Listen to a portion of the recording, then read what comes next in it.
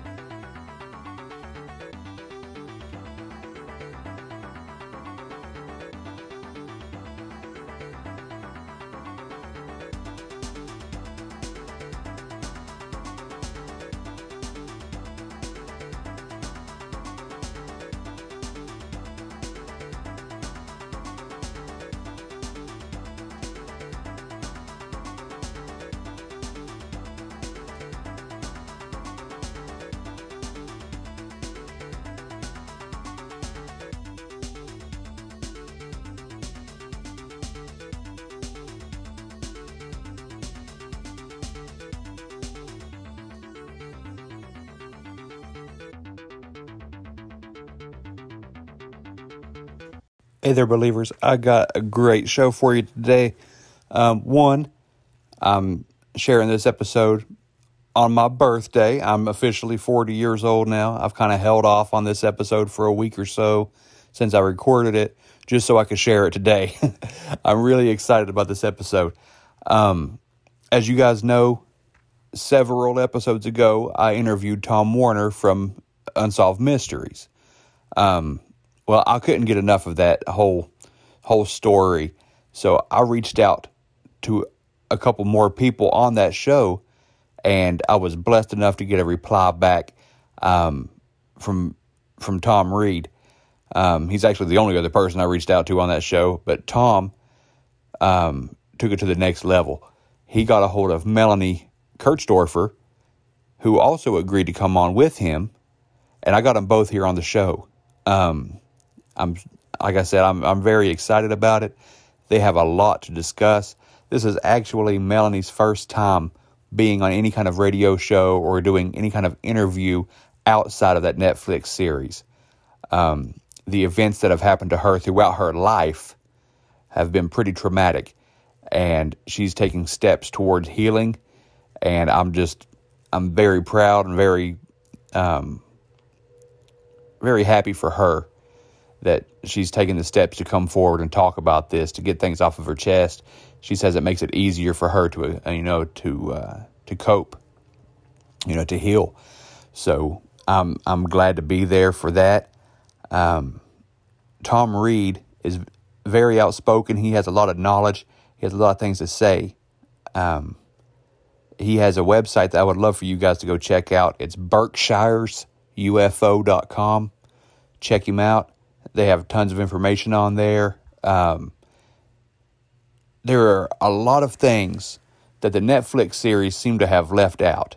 Now, I know they were focused on Labor Day 1969, but man, did they miss an opportunity. There were so many things that led up to that event, so many things that went on during that time, tons of stuff that have happened since then. There are whole interviews of people that they had for the show that they cut out. So we talk about that. We talk about a lifetime of experiences for Melanie. And I know as listeners, we're excited, we're entertained. But for Tom and for Melanie, for both Toms, these were very traumatic events. Entire families were being abducted at the same time, miles apart from each other, straight out of their vehicles, some of them. It's wild. Definitely unexplained as to why. So we try to break down into that a little bit. We talk about maybe what makes some people more likely to have this experience than others. Why were they in that area? We just really try to delve into the whole phenomena of abductions. So I hope you're as excited to hear this as I am to share it. Thank you guys for listening, and please share this. Get these stories out there. I'm looking to do more interviews. I have several banked up, but, my interviews are running lower. So the more people I can get on the show, the longer I can last. So let's help each other out here, okay? So share away, listen, and just thanks for sharing on this birthday with me. This is a lot of fun. This is an awesome day. So here we go. Thanks for having me.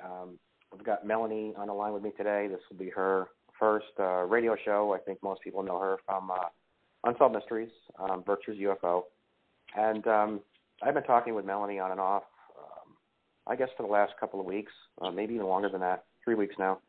And there's a lot of similarities and a lot of interesting aspects, things that we shared. And even though I didn't really know her growing up, come to find out, we lived like a mile and a half from each other.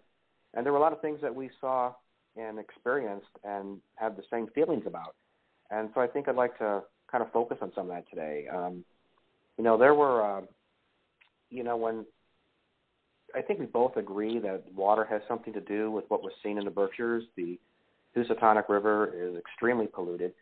What she encountered or what her family saw that night, a car at Lake Mansfield, was overwater as well.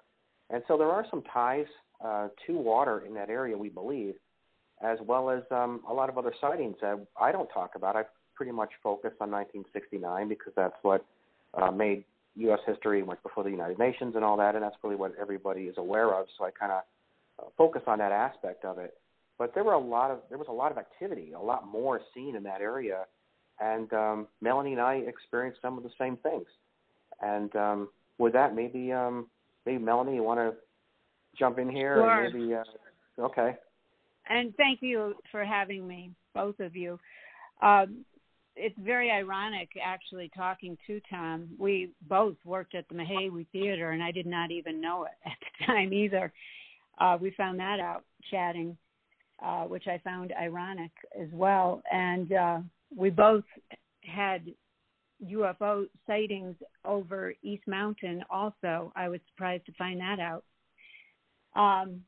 It was not a one-time thing for either one of us. We had been seeing this many times in our lives growing up in Great Barrington, always over the Lake Mansfield and the Housatonic River, which I just find this amazing. I don't know why the Housatonic River. I don't know why Lake Mansfield.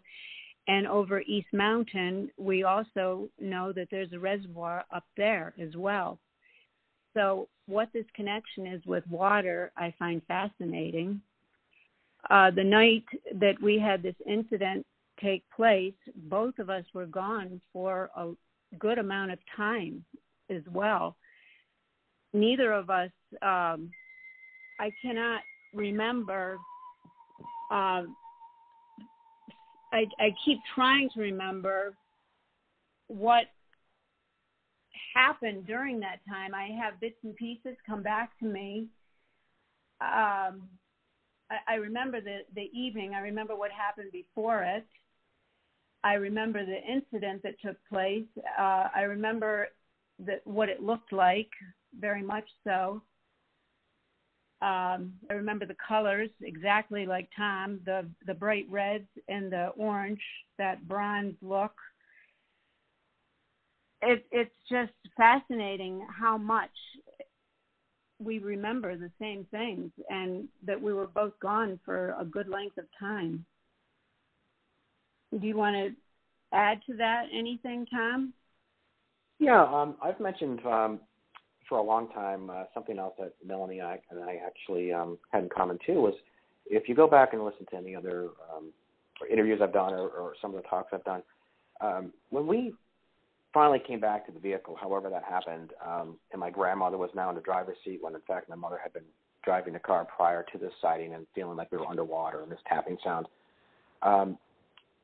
My grandmother was the only one, or the first one, to gain consciousness, for lack of a better word, and nobody else in the car was responding. I was out. My brother's head was on my right leg. My mother was unconscious or out, or however you want to word that, in the passenger seat, when in fact, once again, she had been driving what she thought was just moments earlier. And nobody would respond to my grandmother, and so she panicked and drove back to the town of Sheffield for help and had gone into a silk store, that kind of thing, which is pretty common knowledge. And Melanie had pretty much the same thing happen. There was this flash or burst of light, and right, I mean, nobody was responding to you, correct? I mean, this is so many parallels, so many similarities, and they just pile up. I mean, there's this orange ball that we also saw in Great Barrington, which I don't talk about much because it gets kind of busy and there's a lot of moving parts to this thing, and I try to keep it a little bit more focused so the truth doesn't get lost in all the different little things that happen. But this was a very active community. We had seen things in 66, 67, 69, 74. There were these crop circles that showed up in Sheffield, which is written about online. You can Sheffield Crop Circles, 2013, 2014, all kinds of witnesses that have given testimony to the Historical Society. And with that, again, like Melanie said, this wasn't like a one-time thing that was big. I mean, people saw things all the time. There was one day, I was actually coming home from school. I was in Cyril's school, and we were going up near a park where we used to sled in the wintertime. And this was summer, though, and all the kids kind of hung out there. A lot of the school kids hung out there. And we saw this orange ball of light, very similar to what I saw in 1969, which was off to the right side of our car, which was the one that was hovering over water, which was about 100 yards away over a turn in the Housatonic River. And this thing was probably 3 or 4 times the size of a Volkswagen Beetle, and it was coming right at this group of kids at this light park. And it took a 90-degree turn, maintained the same distance off the property, which was a park of sorts. And then when it came to the bottom where the road was, it rose up, went over these homes, and dove into this area of land. And Melanie knows what this is. And everyone was sitting there staring at this light, which dove over this house, and the kids left the park running down the sidewalk to the end of the street, which is not far from Dewey School, and nobody could find anything. And so this is the kind of thing that was happening in this area. And as Melanie will tell you, there's water up there, correct? Yes, that's all where the reservoir is up there. So again, this was not far from water. And so it seems like everywhere that there's a mass sighting of sorts in the area, it's around water. Which I find fascinating, that there's always water involved. And the Housatonic River is always where I've had incidents that happen, and also Lake Mansfield. I'm scared to death of Lake Mansfield. I won't even go near Lake Mansfield because of it. Yeah. I find that I find it fascinating, too, that it was by water. And I'm sure you guys are familiar with the term, the USOs, the submersible objects. Mm-hmm. Has there been any reports of seeing these things, these craft, come out of Lake Mansfield or anything?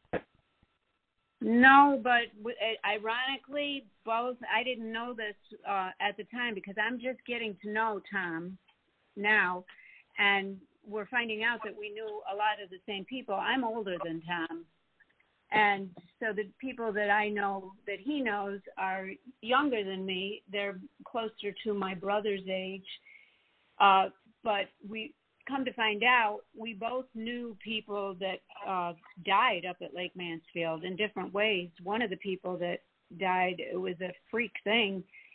He went out on an inner tube and just vanished. And they finally found him, but he was in one of those huge inner tubes. I believe it was a truck, big truck. Inner tube. I don't know how he would have drowned in one of those great big inner tubes. The inner tube was still floating there, but he was gone. There was lifeguards there and everything. It took them a long time to find him. It was such a freak thing. And then I found out that Tom had a friend that passed away up there too. It's a creepy place. The whole area kind of has some an eerie undertow to it. If more so the road down into Sheffield Bridge. But, yeah, there is kind of an undertow, I guess maybe because of the memories and the activity and what people remember or their families remember or what they'd seen as children.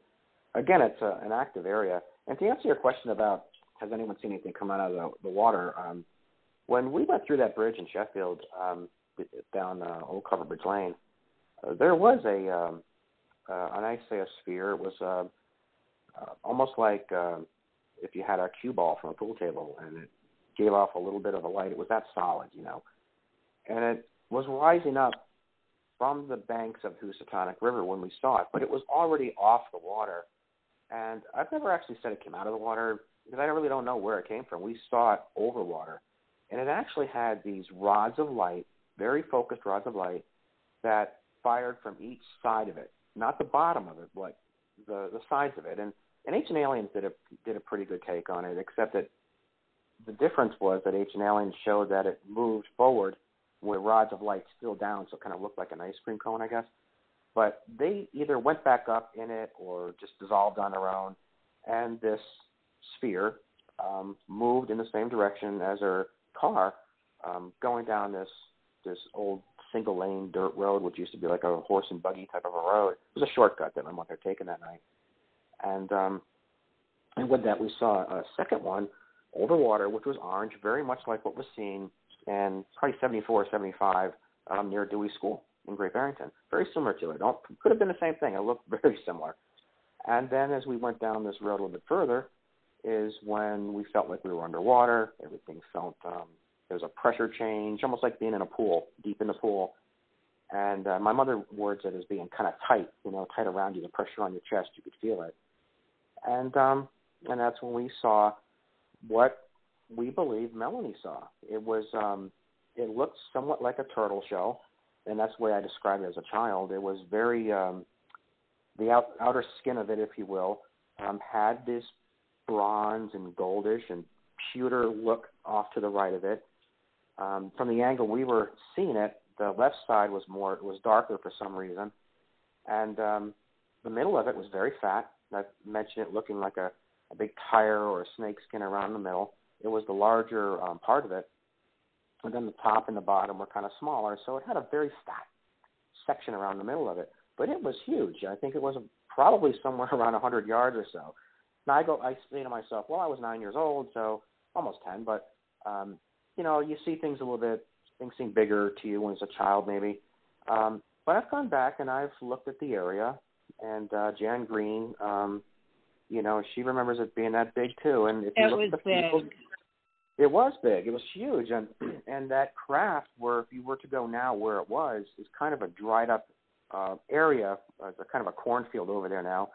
But at the time, there was water underneath that particular disc too. And so what we feel when we saw this thing, it had lines in it too. It had different patterns to it, or at least it looked that way. We were in the middle of three moving parts, or hovering parts. And I say to myself, well, was there communication between these three objects? Were we picking up some type of a electromagnetic anomaly or field or something that made us feel the way that we did? So we've always asked ourselves, why did we feel the way we did? Why did everything seem muted with the, heightened tapping sound of the stones? And why did we get into this funk? What was it that caused this? And my feeling is, and actually even after talking to Melanie a little bit, I think there was an interest in water. I think this craft had sent out some type of a, testing type of thing for the water. It was either extracting some water or testing water. There was an interest in water. All three pieces, again, were over water. And to take that a step further, my father, and I don't know if your listeners know this, but my father was actually an attorney and an office. He had taken me to, the governor's mansion at one point where I'd stay in the kitchen and have coffee while he talked to the governor. But he was friends with Senator Christopher Dodd, and this was now in the late 80s when there was a lot of interest on the Hudson River Valley sightings, which again was over the Hudson River, right? It was over water. And so there's a connection to the Hudson River sightings as well. And so this attorney, Butchman, who lived in Manchester, Connecticut, not far from my condo, had reached out to my dad to say, I am meeting with Mohammed Rabidin, the president of the Parapsychology Society of the United Nations, and I'm going to be speaking on behalf of the activity in and around the Hudson River area, and wanted to mention these sightings in Great Barrington once again. Now, this is back in '87 when there was a focus on the Great Barrington, Sheffield, or Berkshire's UFO sightings over water. And that's why it went in support of, or mentioned in support of, the Hudson River Valley case in 1992 on October 2nd at the United Nations because of its sighting over water. And as most people know, my father lost his life also on that same date, October 2nd, which was one of the things that, had fueled this case way back in the day, and how, I got on Good Morning Canada and that kind of thing. But so there always has been an interest, or I should say a connection to this sighting and water, and it goes back to 1987. So who knows? We have more too, Tom, that I don't know if I've mentioned to you, the sightings that are on Cherry Hill and Stockbridge. Those sightings are also over water. The pond that's before Monument Mountain Regional High School, that's a hot spot. That is full of UFO sightings right there where that pond is. In fact, I have a friend that has some photographs that I can get a hold of to show you of some UFOs. Mm-hmm. Really? Yeah, if you go to Berkshire'sUFO.com, there's actually a photo taken by a farmer in Sheffield of this round sphere. And Melanie, I don't know if you've seen it, but they actually took an actual picture of it over the cornfield. That was taken, I think, in 2014. So it's an active area. This has gone on for a while. Yeah, it sounds like this place has been active for over 50 years now. And, I'm finding fascinating by this, the water connection, but also I don't remember. I watched your episode on Unsolved Mysteries probably 3 times now, and I don't recall them mentioning anything about this connection with water. Is there a lot that they edited out of your God? Oh, yeah. For sure. Definitely. Yeah, they left out so much.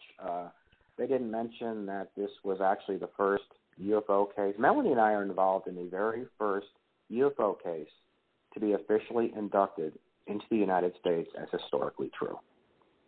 It was inducted by historians. It was inducted by the governor of Massachusetts, lieutenant governor, and the induction, or the legal letters or the state letters, were also sealed by a circuit court judge in that 30th District Court. It's making those induction letters a memorandum of law. It is the first and only UFO case to be deemed historically true, and it sits in 3 museums right now with a huge display that's being redone as we speak at the Roswell Museum in New Mexico, who is also a sponsor of the UFO Monument Park in Sheffield, Massachusetts. Yeah, that's the kind of thing that people need to know. That takes away the skepticism. This is factual. This is documented. It's been acknowledged by government. Mm-hmm. So, there's nothing to debunk. You know what I mean? Oh no, there's hundreds of witnesses, but only a few, have come out really. And I think that's pretty much, that's what we contributed. I mean, we've been talking about this our whole lives, and I think as with Elon Musk and everything going on with the topic today, and the Pentagon releasing the terms off-world, which is actually how our state letters were worded back in 2015 when they inducted it. More and more people are starting to come out now and say, look, it's a different time. These are different days, and there's more support. The hardest part for us, and Melanie can jump in here, obviously. She'd like to share a thought or two, but for us, and even in the episode, you said you saw it, 3 times. I mentioned being at the wrong place at the wrong time, whereas my mother might say, well, maybe we're at the right place at the right time. I love it's all that. How great. yeah, it's all. Yeah, right. It's all how you look she at it. She really was, because your mom, you were lucky that you had such a great mom, that she was so supportive like that, because she made sense too when she said nobody got hurt, nobody hurt us. And it's true. I mean, we all survived it. It made us stronger people because of it. You had a good support system, and I think you were really blessed to have had that. I think it's wonderful that you had that. With the immediate family, but not in our diner. I mean, this is true. This is true. Because you couldn't tell anyone. You could not talk about it. It was something you couldn't talk about because people would think you're crazy. But now that this episode has aired and you can talk about it, I'm getting phone calls from other people that I grew up with that experienced the same thing, that were in the neighborhood. And they're saying, but don't use my name. Don't tell anyone. They're still afraid to talk about it. Which is why I built the park. I don't know if you know about the park, the UFO Monument Park, but I mean, we have sponsors like, Travis Walton and Ben Hansen and Mike Barra and Ancient Aliens donated the new entrance sign. So now we've got like this, I call it a judgment-free park, which sits off, again, on the water right near the bridge. But, I mean, this is what, I try to do. This is, I was the first one to jump in, or the first one to get up and dance, as I've said. And now other people are going to be able to talk about it openly and hopefully get in some of these programs now and talk about what happened to them, what they remember seeing, because you can't only hold something inside for so long, And like Melanie said, it really was, some of the people were actually, I guess I'm going to assume, harder on us than the incident itself. Like when we had the diner, of course we talked about it. My mother talked about it. She was a single mom, and it was only one of the few eateries in town. And so you had a lot of people coming into our diner, and there were broadcasts on WSBS radio. I don't know if Melanie remembers it, but they had, broadcasted on the radio. And occasionally people in the diner would hear, you hear a comment like, oh, what a bunch of crap, or what a bunch of lunatics, or that kind of thing. And, of course, my mom would say, well, we saw it too. We were right near the bridge, or what have you. Then, of course, you had different strong differences in opinion about it. You had that dynamic again where, after work, a couple of beers, push and shove in the diner, and it got hard, And there were times when I was maybe 10 years old, and these guys would come in the diner smelling like horse manure, and, just to kind of be a jerk and block the door. And my mother would go out there to say, come on, guys, and then there would be this picking on her, and I couldn't do a thing about it. I'd sit there and have to watch this happen to my mother, my single mother.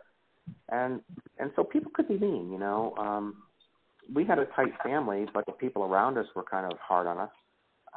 And I think Melanie experienced some of that too, So after a while, you're just like, hey, there's no point in talking about it anymore, because it's just people aren't ready. They're too, it doesn't fit in their little wheelhouse, so leave it alone. And so we moved, we ended up moving. I had another friend that moved because of it too. Ironically, actually 2 friends that moved because of it. It's interesting because we didn't know it at the time that other people were experiencing it, and now I'm finding it out, and that's why they moved, which I find amazing. But here, I stayed here and endured it. My family's all gone now. They all moved. But I lived through it, and it did make me a stronger person. I'm a survivor, let's put it that way. And I'm glad that I did. And I do thank you, Tom, for making me open up more about it. I'm grateful for it. Let me put it that way. Not at all. Call me anytime. And see, that's there's stuff. Yeah. Go ahead. I'm sorry. Oh, it's okay. That's something that I want to make sure people understand. Of course, people are going to listen to this for entertainment, but this wasn't something fun for you guys. This was a traumatic experience, obviously. And Melanie, I spoke with you last night, and you said that you wanted me to prompt you with questions about things, and definitely. If it's okay with you, I'd like for you to let people know that this wasn't a singular incident for you, was it? It was you had visitations throughout as a child. It started when I was 4 years old. I was living on Russell Street in Great Barrington, and it started when I was 4. That's when I can remember it starting, and my sister remembers also. because I used to get into her bed because I was so frightened. I would wake her up when it was all happening, and she also saw these little gray men would come into my room and take me. And I was telling Tom how I would be levitated out of the room down the Housatonic River, because I can remember it's like an astral dream, this levitation that happens down the river. I can remember, and I still have this dream to this day, going right behind Melvin's pharmacy. Do you remember Melvin's pharmacy, Tom? Yeah, I do. Barrington? Sure. And I can still see myself going down behind the river, right down behind the river, levitating right behind that river, being taken down there. And I would tell my parents, my mother actually found me sleepwalking one night, and I would tell them, and they wouldn't believe me. My sister would tell them, she's not lying, listen to her. But I was punished, and I was actually locked in the basement one night because they just said I was crazy and to stop it, to knock it off. But, you know, my brother would tell my parents, and they would say that my brother had imaginary friends. That's what was happening with my brother. They would listen to him, but he had imaginary friends. I was just crazy. But it was happening. But he was in the car with you, right? He was in the car with you that night at Lake Mansfield. He was in the car with us that night, and everybody was screaming when we saw the UFO. I knew what they were coming for. I knew they were coming for me. And that's why I was screaming, and my father started chasing it. And I just, we were screaming, and my father, he thought it was so cool because it was really the first time that he ever saw anything, my father. So he started chasing it, and they don't remember to this day. My sister's been through it over and over again. Every time she calls me on the phone, she goes, Mom and I, we keep trying to figure out how we got home, and we don't remember how we got home. She said, I remember you coming in early in the morning and saying that you woke up at Lake Mansfield, but we don't remember how we got home. And I remember the door was unlocked, and my mother, she always locks the doors. She still does to this day. She's so afraid of not locking her doors at night, and the back door was unlocked, which was so weird. But they cannot figure out how they got home that night. My memory, the last thing I remember is my father chasing that. I remember being there, eating the ice cream. We did not want to go, my sister and I, because we worked all weekend at the theater, and we did not want to go with my parents. That was the last thing we wanted to do, was go for ice cream. We wanted to go hang out. I was a preteen, my sister was a teenager. And then, of course, we were forced to go and do this. And then we were having ice cream. We looked up. My father said, holy shit, and excuse my language. And there was this bright orange, red craft that just came up over. Remember the Jesuits were there up at the lake where the Jesuits were, Tom? That I don't remember. Over the mountain, where the mountain is. They were up on the mountain. It came up over, and then it was like right there. It all happened so quickly, and my father looked up, saw it, and then the next thing I know, I just started screaming. There's a house up there. There's a house on the hill there, right? Well, now there's houses up there, but at the time it was like where the Jesuits were, and it was there over the water, hovering over the water, and then it started moving, and my father started chasing it down that dirt road. And we were all screaming, stop it, don't do it. And my mother was going, no, Joey, don't. And I knew that they were going to take me. I just knew it. And then the next thing I can remember is being levitated. Do you know where the Berkshire Heights Road is, going up towards Simon's Rock? Yes, I do. All right, where the Simon's Rock is and where that cutoff is to go to Fairview Hospital and Simon's Rock? Mm-hmm. Right there. That's what I remember next, is being levitated there, and then where the being on the craft was my next memory. And all I remember is like a metallic being on like a table, and then a metallic all around me. It's like not metal really, but almost like a glass. You couldn't see through it, but it's like a metallic look, like a thin metallic glass almost like. Does that make any sense to you, what I'm trying to say? Yes, it does. Almost institutional looking.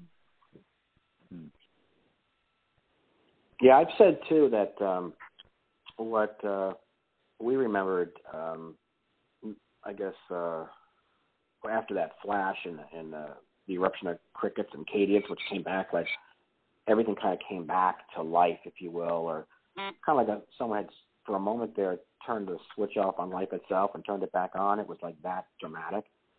And our memories are something that would resemble like a large airplane hangar, and these tubes of light that were like single fluorescent tubes that where the wall and the ceiling met.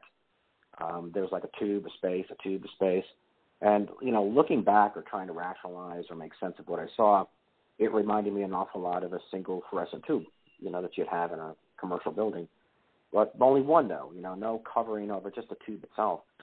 And there were steel carts in this large open area where I was, which reminded me a lot of, what we had our projectors on in school, that kind of thing. And with that, too, there was a cart that I was on. I slipped off, fell to my feet kind of, or jumped onto the floor or ground of this thing. And I could see enough. I could see a little bit. It was fairly dark. And I was grabbed by my left arm. I talked about this actually on the behavior panel too, and brought out a doorway. I say a doorway. I don't remember the door itself, but I remember a doorway, and taken down a hall and into a room which had this huge bowed-in glass wall. And looking back, and I tried to reflect, it was a long time ago, but the best way to depict or to describe or to relate what I saw was if you saw that glass block, those individual glass blocks, and a wall that would be made up of something like those glass blocks, but which bowed inward, almost like a coffee can, how a coffee can's rounded like that, and this, bowed in towards me. And I remember that. And it gave off, like, if you look through it or try to see through it, it was almost like one of those shower curtains where you could kind of see figures behind it, but you couldn't make it out clearly. And there was an apparatus that lowered from the ceiling. And it looked almost like maybe like an MRI center or something like that. It had a feel to it like that. And I ran out a corner of this room and into a hallway, which was huge. It was like being in an empty Walmart. So wherever I was at the time, and I was gone the same time, I was out of the car the same time Melanie was. And that's something that's really interesting because she ran into it at 8 o'clock, about 8, and it was getting dusk, and we were only a few miles away from her, but we were locking up our restaurant. So it was about 8:30, 8:45 when we encountered these three moving objects. And so we were actually out of the vehicle the same time she was out of her car. And the other thing, too, that's interesting is we were both in cars. We're the only ones we were in cars that night, a mile and a half from each other, and encountered this thing within a 40-minute period of each other, and we were both out of our cars at the same time. And that's friggin' wild. And so with that, again, where we were as a family, or what we remember, was much bigger than the craft that we saw. So I still to this day believe that we were taken somewhere else. I've never said that I was actually I know for sure I was on that craft in 1969, and why I'm very palatable in how I describe this, because I don't know where we were, but where we were was definitely bigger than the craft. So I look back at, all the military manufacturing facilities there, Command Aerospace, Pratt & Whitney, Sikorsky, GE, the missile sites, the NORAD towers up in Pittsfield area. So there was a lot of military there too. There was a lot of government in the area. And they mined the magnesium for the atom bomb in Canaan, which went to Oak Ridge back in the day. So I try to put this together and go, why the activity? There's a lot of military manufacturing facilities at a high altitude. Beckett Mountain is huge. I think Sheffield is like 2,000 feet above sea level, give or take. And so you have a high elevation. You're only an hour and a half from New York City. You've got all these military manufacturing facilities around. You've got some of the most toxic water in the United States in the Housatonic River. There has got to be a reason for this activity. And to this day, I think that's the driving question for me is, what were we part of? Because to me, I wasn't, right. Yeah, exactly. Right, Mo? Yeah, I definitely agree. And I always link it back to the General Electric as well. Yeah, General Electric, exactly. And I think that and here's another thing, and correct me if I'm wrong, but didn't they just give the townships millions of dollars not to sue them for polluting the water back in the day or something? I don't know. They're still fighting about cleaning up the PCBs and doing all sorts of. There's always an ongoing fight with the General Electric and cleaning up the Housatonic River. Now the corn in that area near the bridge grows 15 feet high. You've got corn on the cob 2.5 feet long. It's on my website. You can see it. And so you look at this too. You look at this polluted water. You had dogs. You had animals. You had some people eating the fish out of that water. The reason I'm going in this direction is that the Earth rotates, right, on this unique axis that allows for a wide range of life to thrive at the same time, right? You've got brackish water, fresh water, salt water, desert, right, rainforest. And after 7 extinctions, this planet has over 8 million species living on it, thriving on it. They're coming from somewhere. So my feeling is, and this is just my gut feeling, and why I feel this way, I don't know, but that Earth is our galaxy's arc, in essence.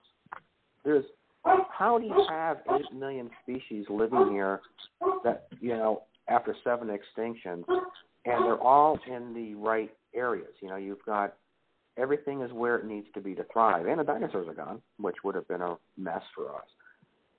And so none of this really makes sense. And you've got the explosion of technology. There is an intervention. There has to be. And so to have 8 million species means you had to have at least 16 million, one of each opposite sex, and chances are it had to be more than that because they would have all been inbred. So it means we would have had to have, 32 million species here? Where did they come from? And so if you don't have clean water, everything dies. I agree. Yeah. Wow. I've never even considered that whole aspect. You just blew my mind, Tom. I never considered, that after the extinction level event, that how the Earth is still populated with everything in their region, and everything's just like clockwork, And this ecosystem is just working.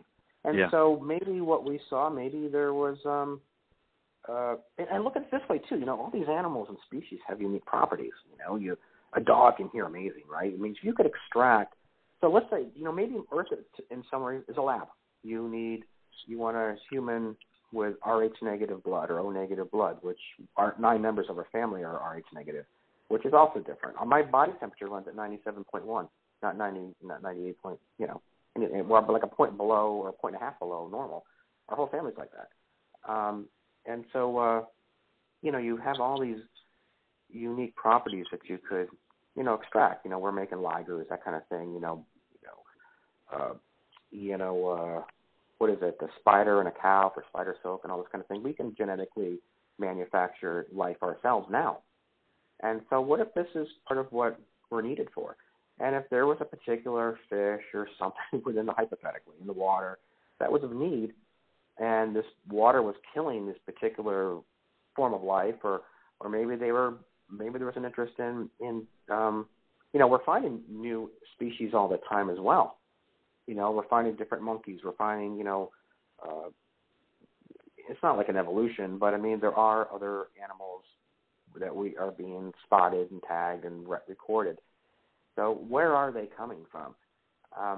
So if we had a dying star or a planet or what have you, and there's this is our safe haven, and you want to hypothetically preserve a species, and you just happen to come across Sheffield and you want to put the species in the water, and you're going, hey, it's going to die if we put it in this body of water. You know, maybe there is, you know, what we saw had to do with the preservation of some form of life. And why I feel that way, again, I don't know, but I just do. Or maybe they were just warning us that we need to stop polluting the water the way that we are. Yeah, well, wake up. It's been like that for 50 years. So anyway, that's kind of where I stand with maybe what we were involved with. But again, that Sheffield area is still very active. And I think Stockbridge is too, if I'm not mistaken, right? Mel? Up to this day, it's still active? Sheffield is for sure. Oh, I Absolutely. think we lost Mel. I think we did. Maybe the battery died. But yeah, want me to hold while you get her back on the line? Yeah, if you just hold on just 1 minute, I'll go ahead and get her back on here. My apologies. Hey, you're fine. Tom, are you on? Did I lose Tom? Yeah, I'm here. Okay. I apologize. Thanks. We've got 5 warnings up. We've got a hurricane warning and a tornado warning, flood warning, and what else is going on? It's like 5 warnings we've got going on up here. And so I lost you. If I lose you again, it's because of the weather. We've got bad weather going on up here. Okay. What's going on in Virginia? Did you guys get hit with this hurricane? Oh no, I'm in West Virginia. We're surrounded by mountains. It's just a cool day today. It's about 78 degrees. It's just nice and pretty for us. Yeah, it's beautiful here. Anyway, before we jumped off, you were talking about how active the Berkshires still are to this day, primarily Sheffield and I think Stockbridge. Maybe when you start recording again, Mel, you want to talk about the more recent stuff or what the activity in the area? Or Well, you know, I've been thinking the more and more I talk to you, the more it comes back to me, all the incidences that had taken place. And I really think that we need to start filing and making a whole journal of all the activity that has been taken place around the Berkshires and try and get, I know you've gotten a lot of people to speak out, but I know so many people, and I really wish I could get them to talk because there's so much activity around here, and I really would like to try and get these people to speak out because it's really a shame that we cannot get them to talk because I think it is important that... Well, they are now a little bit. It's starting to, we're starting to see it more and more. I think you're right because they're starting to trust. There was no trust before. Hey, let me ask you this, Mel. So, right, exactly. Okay, so I'm watching the episode with my friends, and it gets to the part where the officer in Great Barrington opens up the binder, right? And he's like, well, we only see 2 reports in here, and one's about beer cans or something. Now I'm thinking to myself, this was Labor Day, which is one of the reasons there were so many witnesses because people were outside having barbecues. You know, normally you might be inside watching reruns of Flipper or something, but they're outside, right? So all these people, or collectively people, were witnesses like Gina Paul and Marissa Paul. They were having a barbecue on Boardman Street when they saw it. And so there were a lot of witnesses, and they called WSBS radio. You know, there were reports. How could you have hundreds of witnesses, these people burning up the phones at WSBS radio, and then on Unsolved Mysteries, they open up a binder, and there's 2 reports, and one's about beer cans. I'm thinking to myself, you got to be freaking kidding me. And then it goes to the... Because it's a Great Barrington Police Department, and I'm sorry to interrupt you, but they're famous for that. Right. You lived in Great Barrington. You grew up in Great Barrington. They were all... The fathers had children that became police officers for generations. And I don't mean to be cruel, but it was their way or the highway for how many generations? And they did what they wanted to do. So they took those pages out of the binder. No, they just opened up the binder and they took the pages out. Right. Exactly. What, everything was covered up. It was who you knew. But doesn't it make you wonder why they would take those out? Like, what were they trying to protect, or were they told to do that? Was it just because maybe their beliefs were set up where they refused to be open-minded? What would drive the police department to hide that stuff? Because I believe they did too.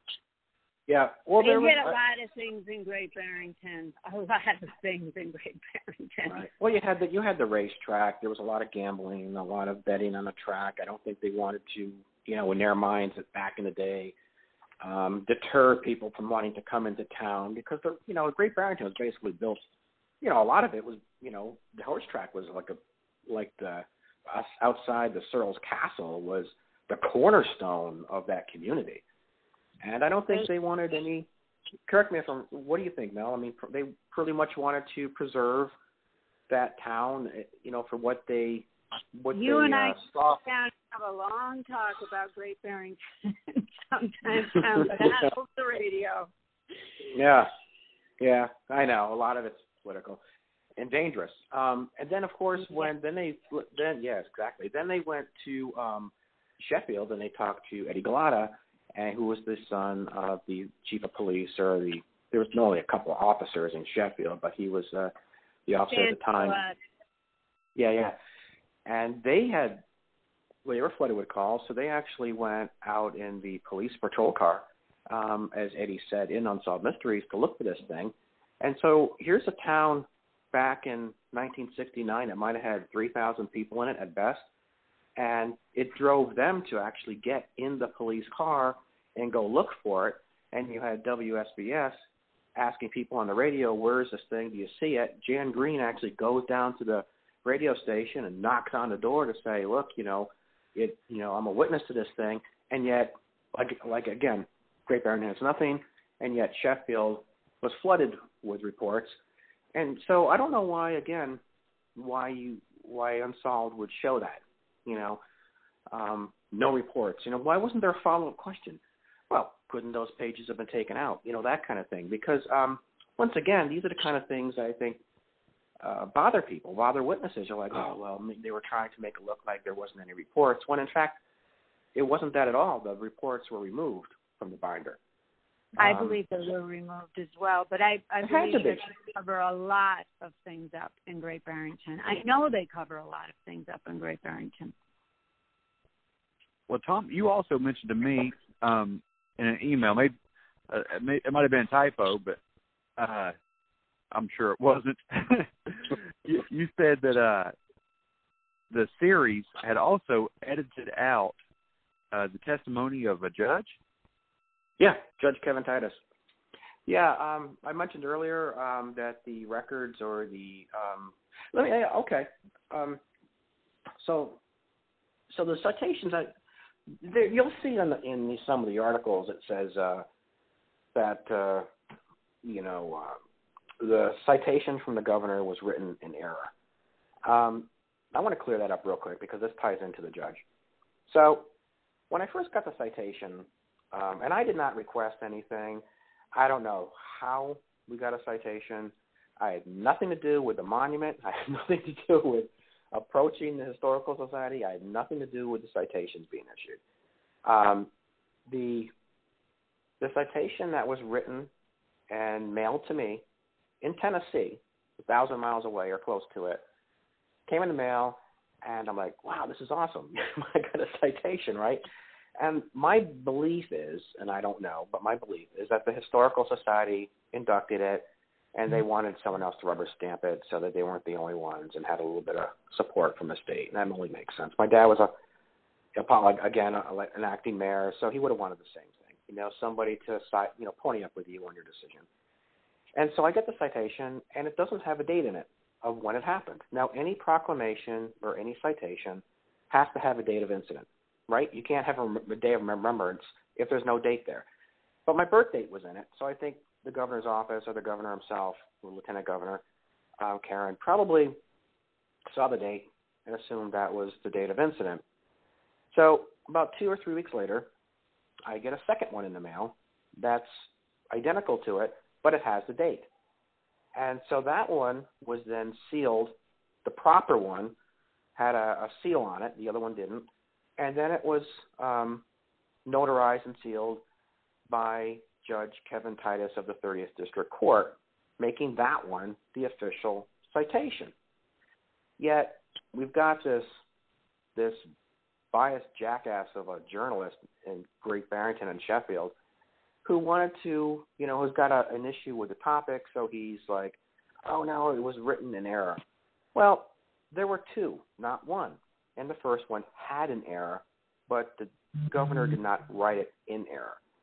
And so with that said, the judge also sealed the records or the 2 letters that we got from the Historical Society so that there couldn't be any questioning. So he's been working with us for about 2 years to get these articles and letters and papers that my father got back from the United Nations back in October of 1992 to say these are legal documents, not like a memorandum of law so much, but to officially get these records sealed so that they can go into the Roswell UFO Museum and Research Center. And so that's how he came in to this whole thing. So when we were first shooting this thing, and I actually had contacted, or been in contact, I should say, with the segment producer, Cindy, since 2015. We've been talking about doing a show on this for a very long time. And, of course, every year there seems to be something else that comes up, something else is sealed, somebody else comes out as a witness, And it just kind of grew and grew and grew over the years, and how Melanie got in it and a few other people. And so Kevin was contacted to see if he would like to be in the program to talk about the documents and the sealing of the documents and how official this case really is. And they filmed them. They filmed them in the court setting. They filmed them, with the robe, the whole bit, and reenacting the sealing of these forms and documents. And as it turns out, he's not in it at all. He's not even in the film. So they sent us like 2 minutes of him, being filmed for the show, but of course, he never actually made the episode. And so Why? he's a little. Well, again, according to the talks I've had, afterwards with some of the people from Unsolved, that they really wanted to focus on the path of the UFO on September 1st, 1969. They just wanted to focus on the flight pattern. What was it these people saw? However, I was promised, and I say promised, I mean repeatedly. Even my mother, if she stepped in for my brother who didn't want to do it because he was traveling, so that's the only reason my mother did it, and they assured her that my father's credentials and the documents and the citations and so on would be in the film or the episode. And that was the only reason my mother agreed, because she didn't want to, put herself out there without, a foundation for why she opted to do it, because her late husband was instrumental in getting this mentioned at the United Nations. That's why my mother opted to do it. And, of course, none of it was in there. Not the documents, not our late father's credentials, not Judge Titus, none of it. It was all gone. And so for that, we think, wow, this show could have been so much more powerful. But at the end of the day, it was a good episode. I mean, I'm certainly happy we did it. I'm filming right now with Travel Channel, and I think I got Melanie in a TV series that's being coming out of Toronto, Canada, by some of the ex-producers of Inside Edition. But we'll see how it goes. But we've been talking about this our whole lives. It's been 51 years. I've never written a book. I've never made a penny off this thing. Matter of fact, I built a park for everyone else. And we finally, at 50 years later, have an opportunity to show that we made United States history collectively. Because as kids, we were all children at the time. And we've all stuck together in one way or another. And over this 50-year period, collectively, we've made history together. And damn it, we can't even get a single document shown on any TV show. I don't get it. I really don't get it. That has to be frustrating. I mean, you have the validation, and I think you deserve it. I think that you deserve to be taken seriously and to be recognized properly. Yeah. You know what? Then It goes full circle, and we were brought together. That's something positive. Because I didn't know you when we were kids. And now, look, here we are later in life, and we've all been brought together, which I think is pretty cool, that I didn't know you then. Yeah. We had I guess we had a mutual friend in Delsey and a couple others. Yeah, but we had so much in accident. common, and we didn't even know it. Right, yeah. Well, you're older than me. I know, but still, we worked at the same place, and I didn't know Yeah, it. that was crazy. My first job was at Mahawi Theater. I was ripping tickets as God, I must have been like 12 or 13, 14 years old or something. I was ripping tickets at the door of the Mahawi Theater, and she worked there as well. But yeah, something else too. When we saw this, that's a good point. A lot of positives have come from this because my entire life or career was shaped over this. My mother said to me at one point, what do you want for your birthday or Christmas or whatever it was? And I told her I wanted the camera. And I got this little Polaroid camera where you took a picture, you had to wait 3 minutes to rip the thing back. And I wanted the camera because if I ever saw a UFO again, I wanted to take a picture of it. And that was what I was driven to do. That's what I wanted. That's what I wanted. I was like, I got to get a picture of this thing. And so that, got me involved in the cameras or the thing at, the films at, Mahawi Theater, and then, of course, I was in a photography club, and, later on I, became a fashion photographer in South Beach and opened up a modeling agency. So if it wasn't for that freaking camera, who knows what I'd be doing today? Lawn care, vehicle maintenance, I have no idea, but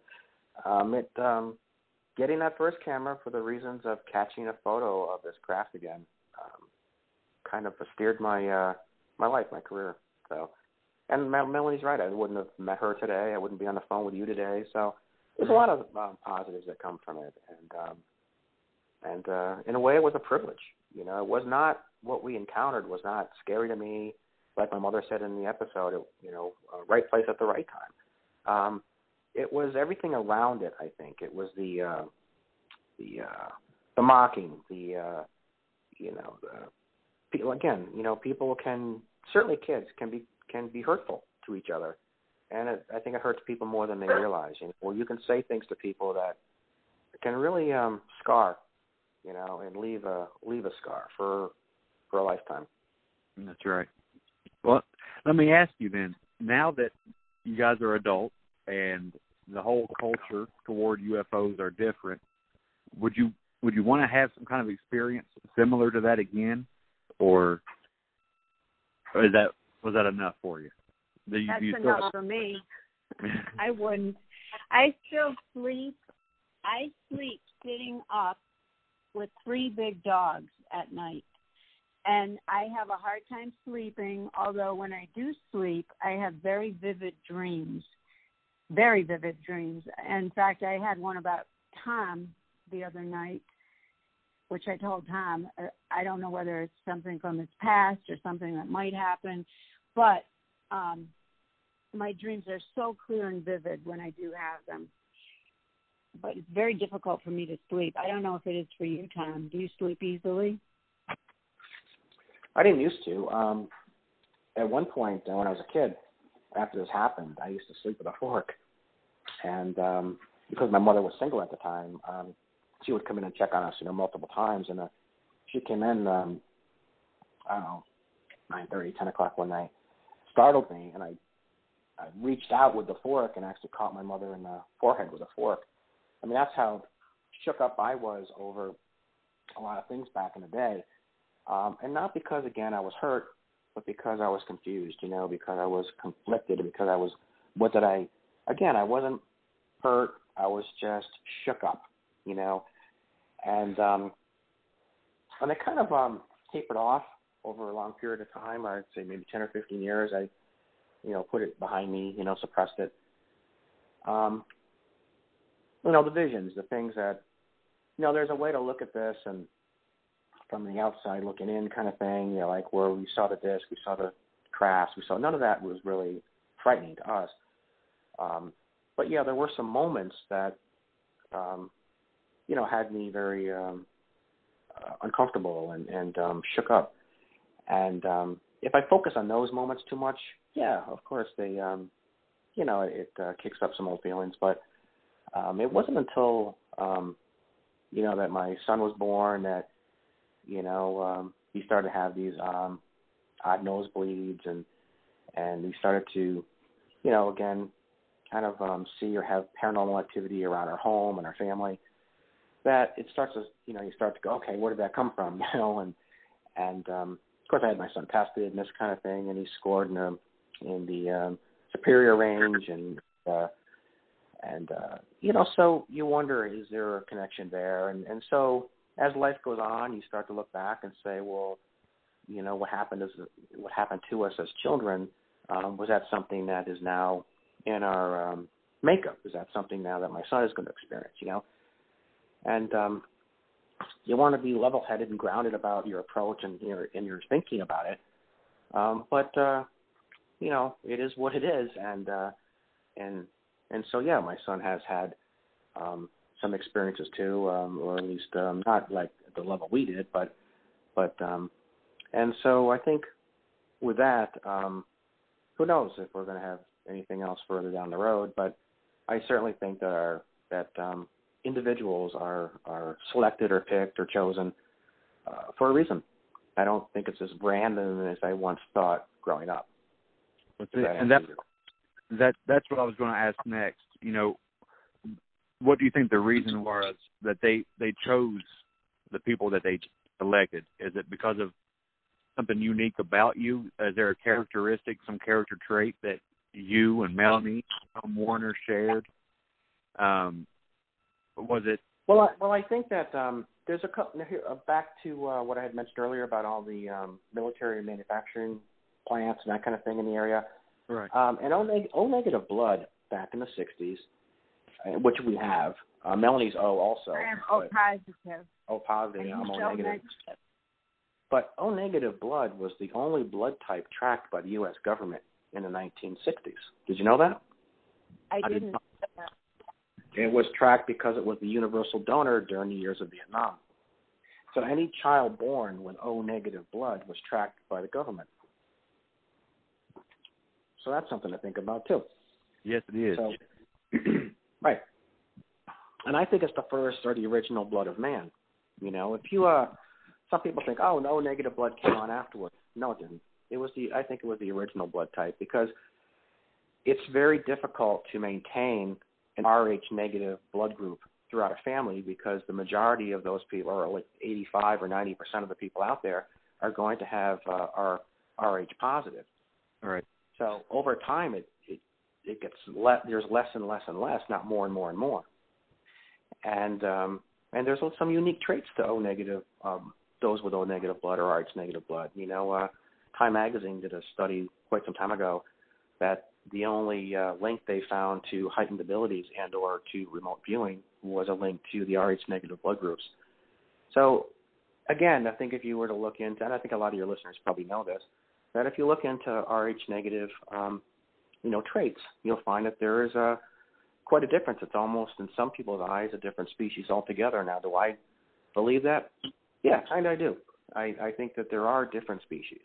And if we all came from the same place, we would all have the same blood types, but we don't.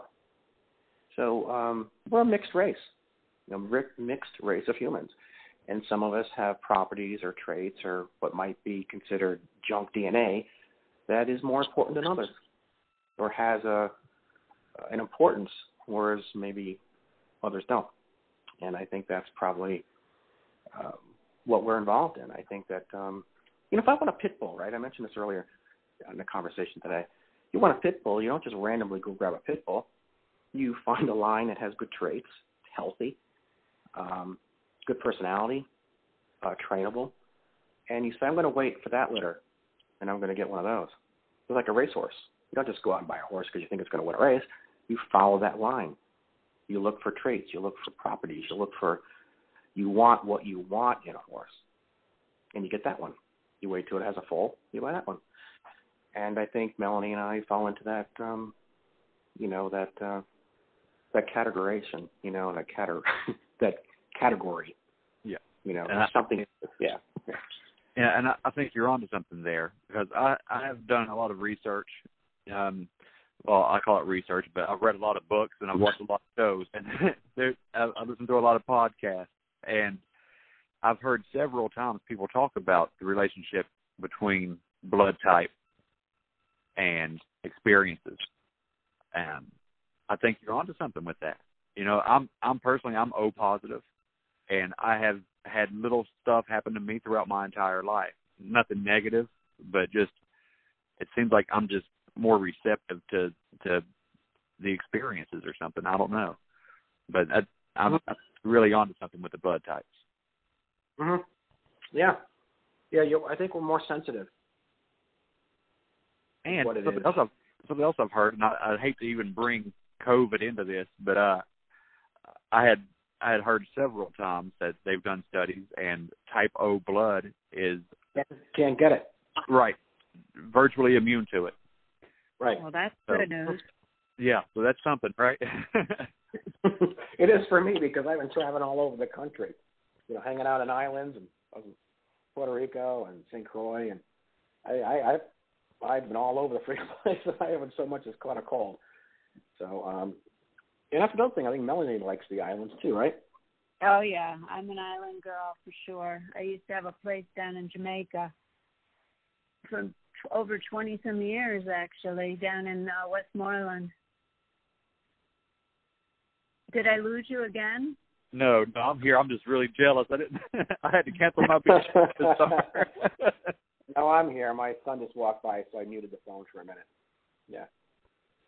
Yeah, in my young years, that was my home away from home. But I've traveled all the other islands, too. A lot of the other islands. Not all of them, but a lot of them. Yeah, I like the water, too. So, Bo, do you have any particular questions or anything that you might want to ask Melanie or myself? Or? Well, I've written a few things down, but as we went through here, I've kind of had those questions answered by you guys. I'd like to ask you, Melanie and Tom, both of you. I know Melanie has actually had eyes on these beings. What do you think, or who do you think that they are, and what do you think they want? Well, as a child, I actually saw these creatures, and it was, to me, as a child, I was only 4, and it looked like little gray men. That's what I always described them as, these little gray men that would come into my room. And then as I got older, and when I was 12 and I was taken, they looked the same to me. But then as I got even older, the last time that I was telling Tom, my last incident, which was probably in the 90s, maybe late 90s,